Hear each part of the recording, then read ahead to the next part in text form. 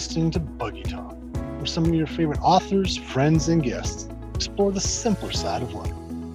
Here's your host, Amish fiction author, Tracy Fredikowski.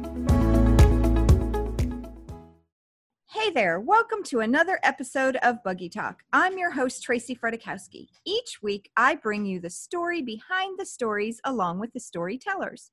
For this week's episode, we have USA Today's best-selling author, Loree Lough, and she has more than 120 books in print and more than 10 million copies in circulation, including fiction and nonfiction for kids and adults. 7 of her novels have been optioned for movies, and additional releases will hit the shelves between now and 2021. Wow, Loree, you've been busy. How are you today? I'm doing great. How are you doing? I am doing wonderful. Thank you so much for joining us today. I have spent some time this past week doing my interview research, and I see you have 2 Christmas collections you're working on, Mistletoe and Murder and the Amish Christmas Miracles collection. Plus, you have a 3rd book in your Amish series, A Little Child Shall Leave Them. Plus, you're doing a novella anthology with Shelley Shepherd Gray and Rachel Good. I'd say you are a woman that is super busy. Yeah. I don't like to let any grass grow under my feet, But first, I wanted to thank you, really thank you a lot for inviting me. I'm honored to be here. Well, I can't tell you how honored I'm to have you here. You are an author that I have followed for a good long time, and you've added quite a few books in the Amish arena. So I can imagine that our listeners are just as excited to have you here. Before we dig into some of your projects, I always like to give our listeners an inside or a behind the scenes look at our authors. So I'm going to ask you a few questions that have to do with your writing career. The first being, when did you first consider yourself a writer? Well, it was a dark and stormy night. No, seriously. It was the mid-'80s, and I had been writing these fun little essays for free for the Sun section of the Baltimore Sun papers. And about a half a dozen or so little essays in, the editor asked me to write one. I don't even remember the topic, but she asked me to write one. And it wasn't a literal assignment, so she paid me. And after that one came out, I got some letters to the editor response. She assigned another, and I think cashing the checks is what made me feel like a real writer. So I have to agree. The very first paid writing assignment I got was for a Simple Living magazine, and they paid me $500 for an article. Wow. And I thought I had won the lottery when I wrote that article. And it's true. Once you cash a check for your writing, that you thought, oh, this is just a little side hobby, or something I like to do. But when somebody pays you for it, it's like, oh, I think I could make a living at this. So yeah, I agree. So tell us what your writing space looks like. Well, that's a little tricky because I write all over the place. This will sound like a Dr. Seuss story. I write in the family room, I write in the car, I write in the kitchen, I write in the dining room, I write in our cabin, which is where I am right now. Long story short, I don't have an office anymore. So any place I lay my laptop down is my writing space. And that's probably wherever you feel creative for that day, right? If you're anything like any other author, wherever creativity sparks, you take advantage of it. Yeah, pretty much. Yeah. Pretty much. So tell our listeners what a typical writing day looks like for you. Well, I'm an early riser. 5, 6 o'clock, my body says, get up out of bed, you lazy hog. And I listen. And so I start out, I make coffee, of course, and then I check my email, and I fool around on Facebook and Twitter and Pinterest.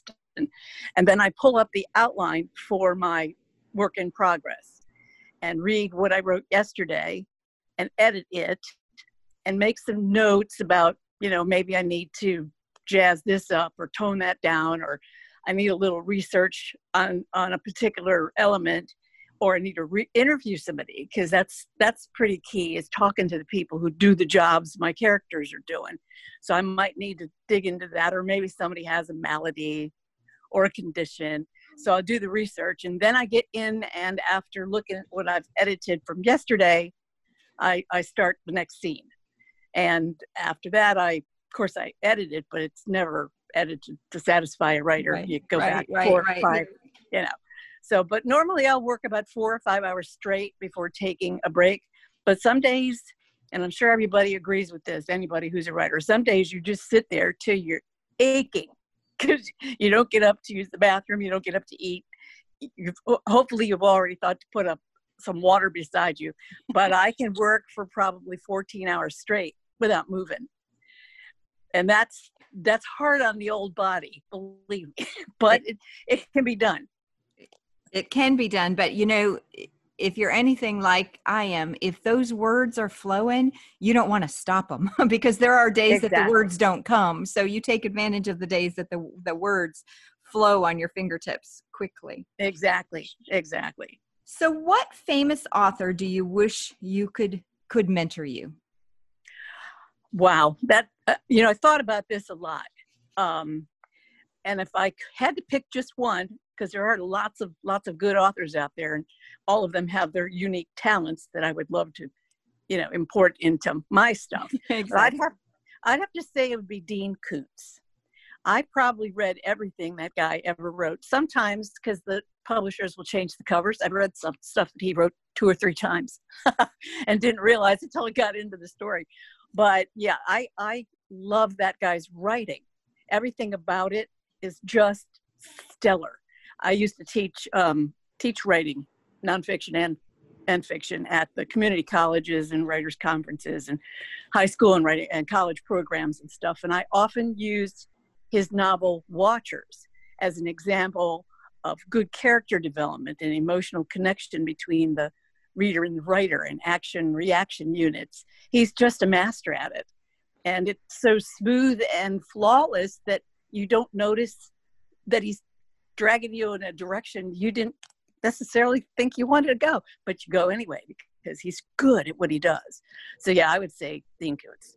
I'm sorry, I have not heard of him before. What does he write? What genre? I guess it's a cross between mystery suspense and horror, but really low-key horror. It's scary stuff, but it's not necessarily like Stephen King will write stuff. It's monsters and stuff. On the other hand, though, I'm thinking of a couple of stories that Dean wrote that do have, Watchers has a monster in it. So, but he does it so well that by the end of the story, you're feeling sorry for this beast that the government created. And when it gets its comeuppance, you're feeling like, aw. So he's good at what he does. If he can make you, But yeah, he's that's what he does. He does. I don't know what to call his genre exactly. I like that because it's one of the reasons I admire him is he doesn't fit a particular category. And I think that's good. I wish I could do that, but I jumped into this romance category and kind of got typecast, and the only way to break out of it was to kind of, stretch it a bit to do Amish fiction and stretch it to do kids fiction and whatever, but it's still the same basic type of story. Okay. So it would be nice to jump out of that stereotypical role that I put myself, although I can't complain because I like writing and I like getting published and I like reader letters and stuff. So I'm not complaining. It's just that it would be nice to be able to write something like he writes and have a whole different group of readers discover me. And the only way you could do that is go under another pen name and, start the whole process over. Yeah. And I don't want to do that. So, yeah. So would he be the one author that you could, if you could ask one successful author 3 questions about their writing or their writing process or books, would you ask him, and what would your questions be? I would definitely ask him. First I'd find out, how in the world did you write so many different stories, so many different types of stories, and every one of them had a really gorgeous, really brilliant golden retriever in the story, and it fit. Because I love golden retrievers. In fact, my daughter just got a golden retriever puppy, and I love them. And I'd want to know, how did you get all this done because you want to play with the dog, right? It's sitting there looking adorable, and it's got those big brown eyes. And how do you make yourself work when you'd rather throw a ball with the dog? So yeah, I'd want to ask him that, and which would lead right into how do you avoid distractions and concentrate on the work? Because I don't know whether it's ADHD or just not enough brain matter functioning at one time or what, but I do get easily distracted. I'll sit in, let's say I'm in the family room and I'm in my recliner and the TV is on, Larry's watching news or whatever, and something will, jump up in my brain, and I'll go, oh, you know what? You got clothes in the dryer. You know what I mean? Goodness, it's yeah. like really fragmented, unrelated, stupid stuff that takes me away from the story. But until I get that done, I can't concentrate on the story. So I would have to ask him, how do you make yourself concentrate on the book? And then I think I'd ask him, how did you research all the government stuff that appears in so many of your books? Because he's got, all this subterfuge, and people might call him what do they call those people? Conspiracy theory stuff. Okay. In a lot of his stories, and he ties them into a hero who's running from something, and there's usually a woman involved who's, at the start at least, damsel in distress, and there might be a precocious kid, but there's always the golden retriever, which, for example, in the book I mentioned, Watchers, the golden retriever's name is Einstein. And the government has trained him to fight this monster that they also created as a war tool. And the dog is so smart that he can communicate with people using Scrabble tiles. Oh my goodness. And it sounds so far-fetched, and when you hear people talk about, because I was recommended the book by a friend who is also a Kuntz fan, and I thought, oh my gosh, I'm going to get into this story and I'm going to think, you're just crazy. You think anybody's going to buy this, Dean, but you buy it. That's what I admire. And I guess, I want to know how much of that stuff that you learned, did you talk to people? Do you have friends in high places? Did you read books by whistleblowers? How did you get all this information? And how much of it's fact? And how much of it's fiction? And then I think finally, the third question I'd ask him is, how much input did you have in your cover designs? Because like I said, a couple of times the publishers have tricked me into buying the same book more than once because the cover changes. And I wonder, did you have, I would say to them, did you have input on the second or third release of that novel, or what? Because I have to say I'm really blessed that in most cases I've had a lot of input on covers. Mm-hmm. They'll send out that art fact sheet. Right. Harold Quinn does it, and Whitaker, Kensington, they all want to know, what do you see as how do you want to attract readers through the cover? Right. And so I've been really blessed that way. And they go way beyond what I could have imagined. And the art departments are just amazing. But I guess and then there'd be a whole lot of other dumb little questions like, did you spend your own money on PR? And what is your opinion of book signings? Do you think they help? Did you set a goal at the beginning of your career? I'm going to write this many novels, then I'm going to retire, whatever. And I guess I'd want to know, is he going to retire? Because my plan is not to. Retire, yeah. I just said yesterday, I found this really cool review on 50 Hours, and I hadn't seen it, and I was surprised because it was really, really, I had to get a pin and stick it in my temple because my head was too big to fit through the doors because it was a really nice, really glowing review. And I was thinking, seriously, being up here at the cabin and it's all calm and peaceful, and I was thinking I could do this more and enjoy it better if I wasn't also working. Mm-hmm. And then I read that and I said, no, you're not going to retire. When they pry the keyboard from my cold, dead hands, that's when I'll retire. So, yeah. I think of that too. Well, I think that those are wonderful questions, and I'd like to be a little mouse in the corner when you ask him them, because they were all things that I would want to know too. Mainly, did you spend your own money, advertising or marketing? That's one that I'd like to know, but I know that I will definitely put his name in our transcript. So if anybody wants to, go look into one of his books, they can right through the podcast transcript. So let's move Okay. on and talk about your novella anthology that you're working with, that you're doing with Shelley Shepherd Gray and Rachel Good. Can you give us some insight into the theme of your section of that particular novella? Yeah, the stories are all set in the Lancaster area, Pennsylvania area, where Amish is like a icon. Right. And I was truly honored to be invited to join these two because they're just known for their terrific Amish stories.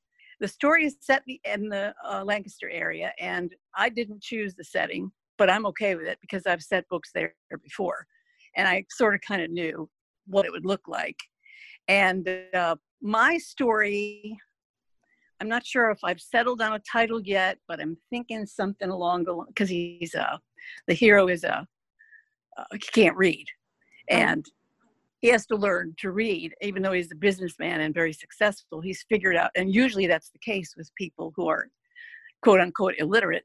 They don't know how to read, but they're brilliant, and they have to figure out ways to get around that, so that not only they can keep it a secret, but also they can make it work. But yeah, this is set around Christmas time, as the other collections are. And I don't know what insights I could give you about it, except that he not only he's had reasons not to have his faith was shaken, and he has good reason for it.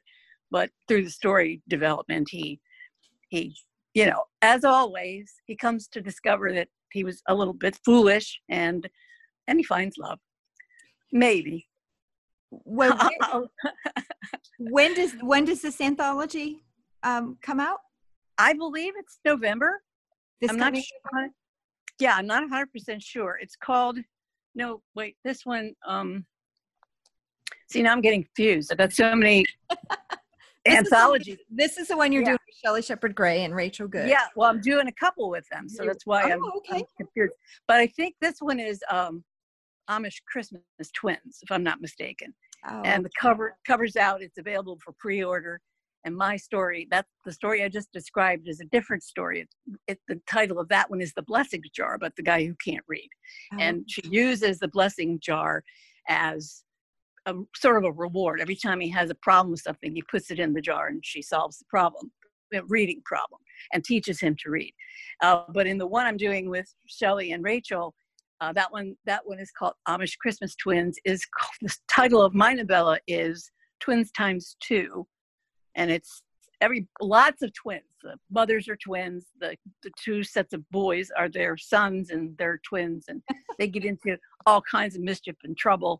And their punishment is to do a deed, because they've been doing it. They're 14 and they're too old to keep this childish stuff up. So their punishment is, after they've pretty much almost got gored by a bull whose name is Goliath. And the hero saves them from it and ends up gored himself.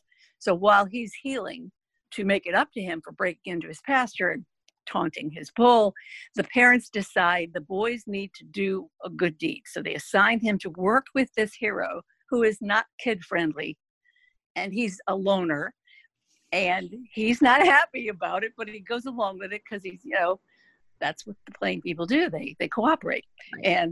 And the lessons the kids learn, what they have to do is gift a major thing to a needy family by Christmas.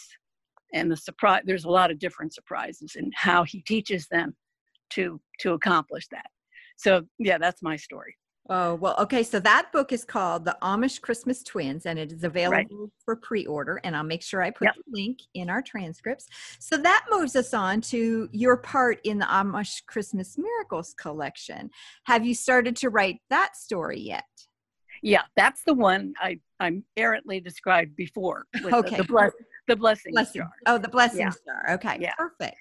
And what do you hope that the readers will take away from the story, The Blessings Jar, in the Amish Christmas Miracles collection?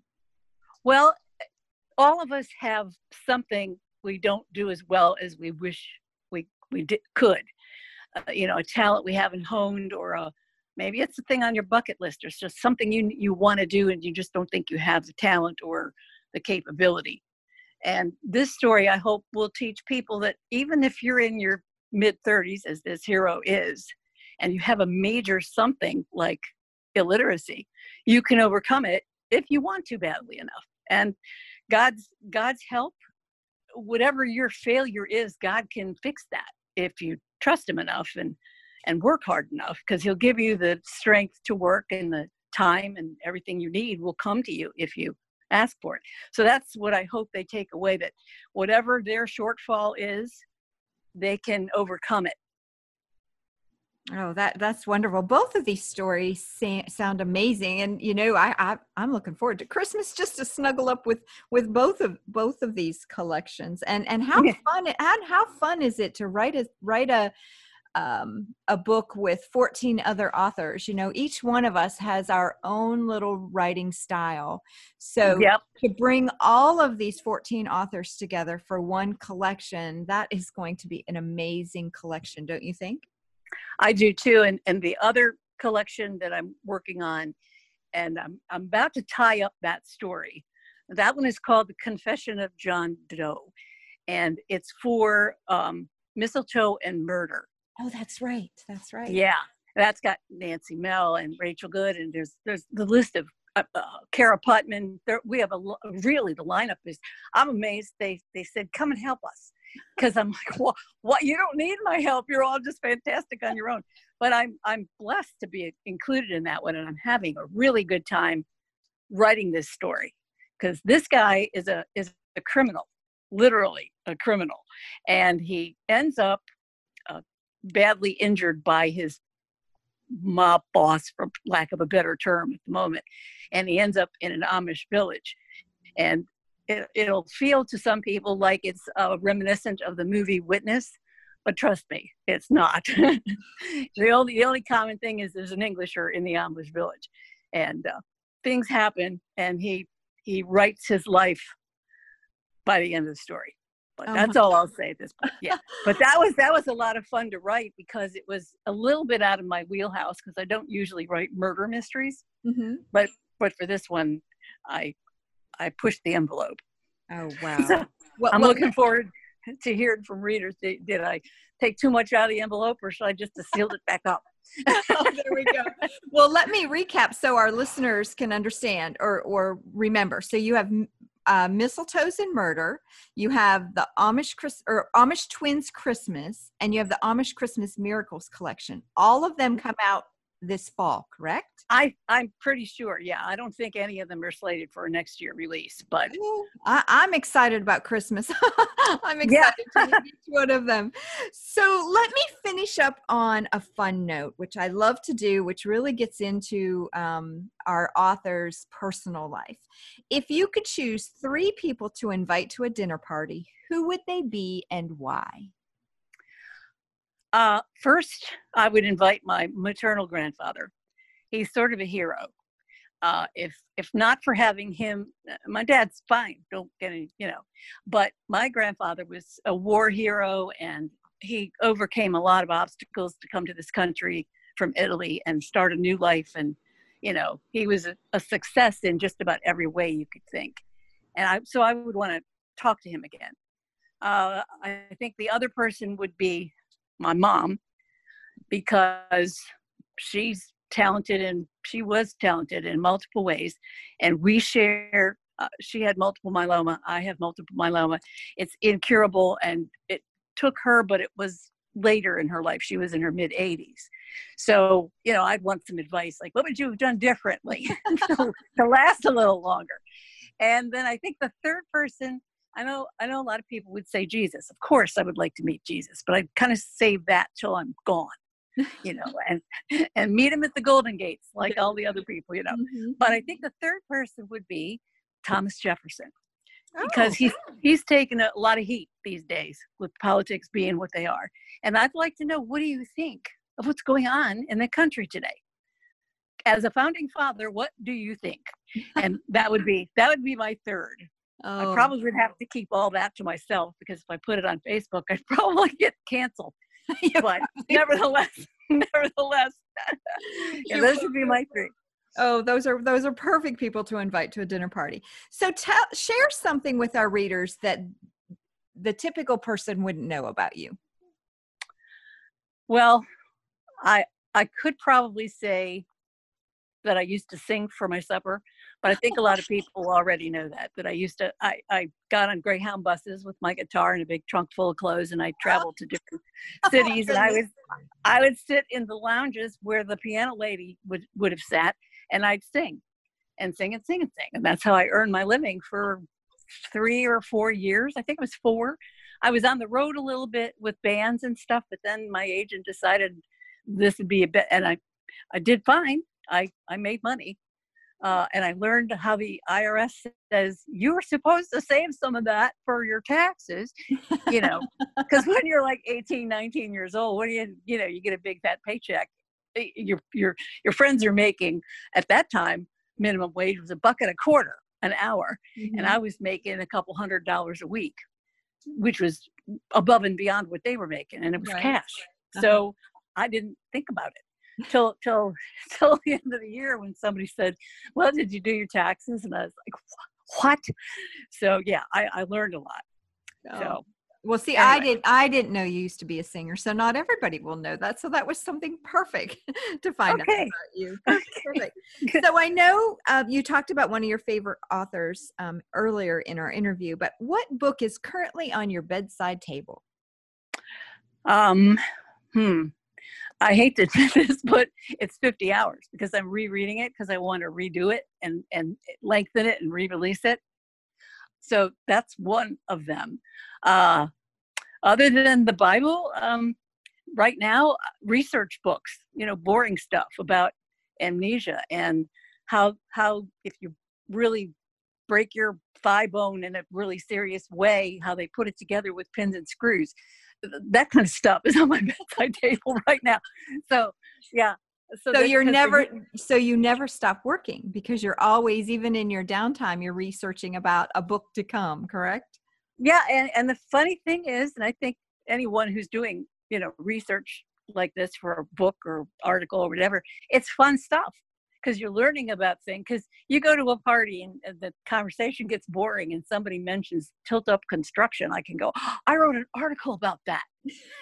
And I can actually comment on it, and people look at you like you're insane, but they kind of already know that. You wouldn't be a writer if you weren't a little bit crazy. Exactly. So yeah. Exactly. I'm a ghostwriter in my day job. So I write all sorts of things, things about lawnmowers, yeah, garden centers and interior designers. So, your wheelhouse of the things that because you've written for somebody else is always huge. But what's great about it is once you learn that topic, you can fold those topics into any story and know what you're talking about because you've done extensive research on that topic. So I completely agree with you. And it's not just the research, it's also the interviews you do with those people.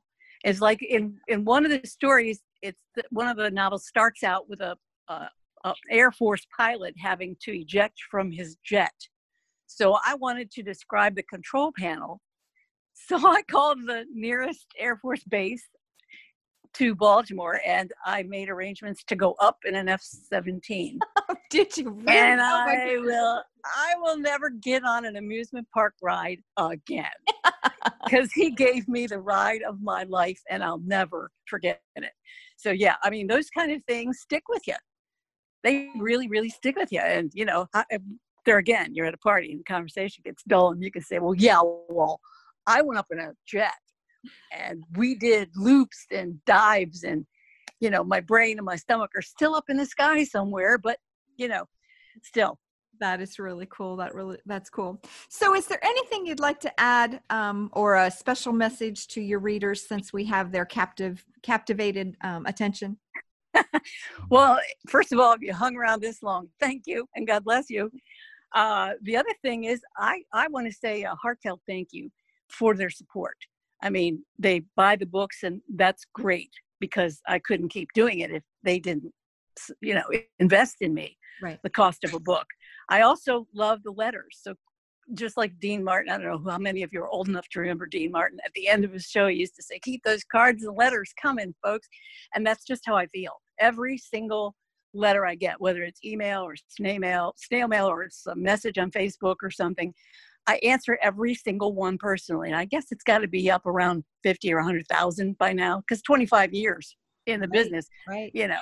But I really, really enjoy communicating with them, which is one of the reasons I spend so much time on Facebook. People often ask me, how do you get any writing done? It seems like you're on Facebook 24 hours a day. And the truth is, I am on there a lot, but that's my reward. You finish a scene, you can reward yourself with a few minutes on Facebook. Right. So, but yeah, getting to know these readers personally, some of them I've met and they've become lifelong friends, but getting to know them in that kind of way has been such a huge blessing, because they when they share little tidbits about their lives, sometimes it spawns a story and I dedicate it to them. So it's just been great. I mean, if I hadn't been a writer, I would have so much smaller a circle of friends, because I wouldn't have met all these terrific people. Exactly. Some of my best readers have become some of my best friends. So yeah. Well, Loree, I want to thank you so much for spending time with us this week, and I look forward to reading all of your stories in all of the collections you're doing that come out this Christmas. And that wraps up this week's episode. Next week, we'll have Laura Bradford on as our guest and to talk about her latest project, along with her part in the Amish Christmas Miracles collection. So we'll see you next week on the Buggy Talk podcast.